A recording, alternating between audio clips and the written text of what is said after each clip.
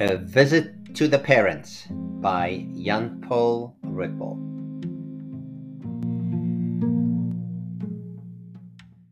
Throughout our first season, making lemonade, even with Corona lemons, seems to be the theme showing up throughout the past 2 years. Today, I want to share with you how the COVID lockdown was responsible for an unexpected, special, positive experience in my life, despite all the suffering that even came close to me. In this episode, I want to share how the pandemic made it possible to spend quality and quantity time with my parents, something that had not been possible in the 30 years since I left home, and what I learned about myself and my parents. Many people have experienced sorrow and stress throughout the pandemic. After all, the pandemic was a once in a lifetime harrowing experience that profoundly impacted us at so many levels.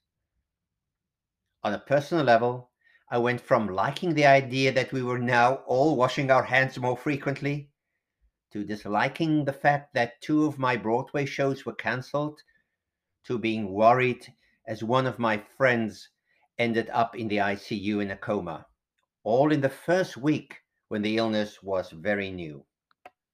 Over the next few months, 4 relatives and friends died because of this wretched COVID-19.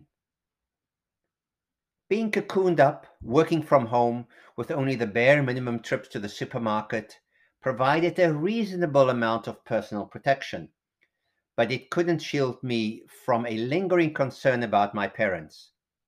I'm blessed that my parents are still around in their 80s. They still live on their own in a large standalone house in suburbian South Africa. But this independence also means they have to look after themselves, even during the pandemic. Regular phone and Skype calls can only do so much to check in on them. Most countries had locked their borders, even for their own citizens, at least for the first 6 months of the pandemic. So when the South African borders opened up slightly in October 2020, I immediately started planning.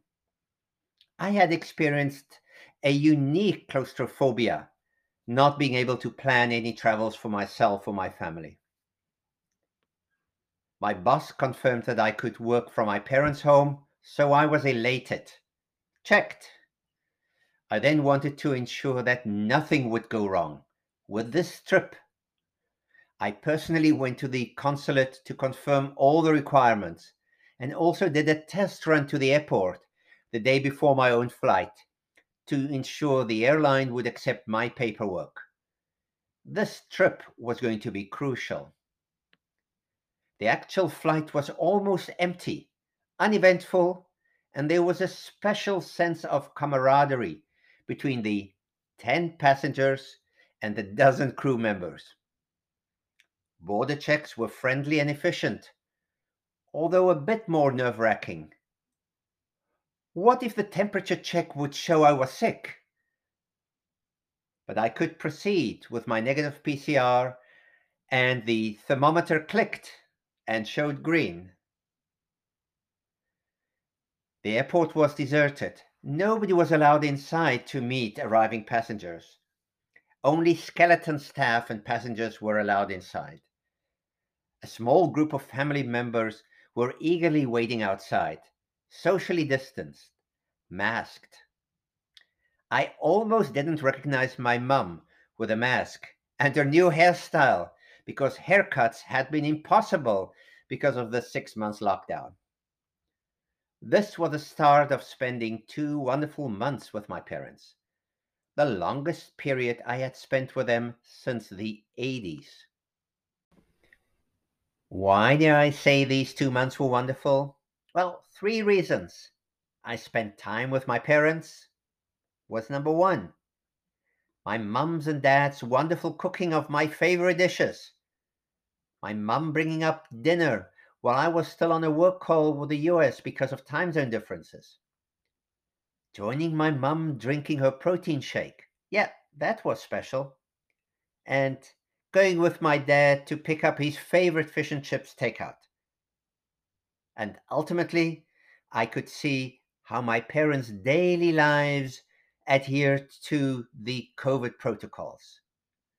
I saw them wearing their masks, using hand sanitizer. My dad would sometimes even wear a mask inside the house in anticipation of going out. And they were avoiding large crowds. Number two, I saw how caring my parents' neighbors were.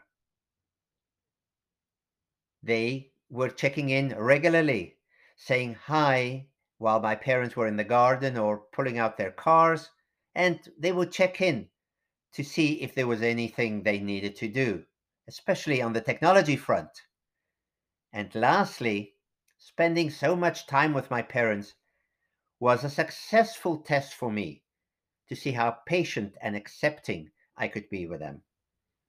Because of COVID restrictions, I mostly spent time at home, not visiting friends that I would normally do on my short annual visits.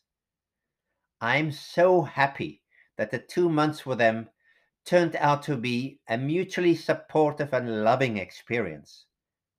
And when we said goodbye the day after Christmas of 2020, the tears at the airport were a combination of sweet tears of joy for the past 2 months, mixed together with salty tears because of the inevitable separation that lay ahead.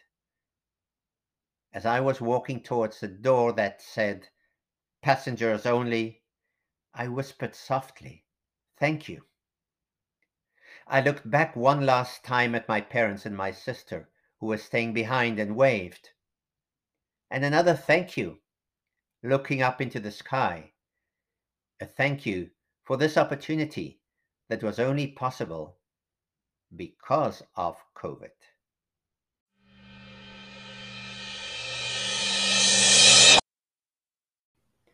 I would like to thank the following people for their contributions to this episode: Bipin Chandriani, the encouraging project manager; Sue Brooks, the creative graphics designer; and Nirja Pirang, very supportive editor.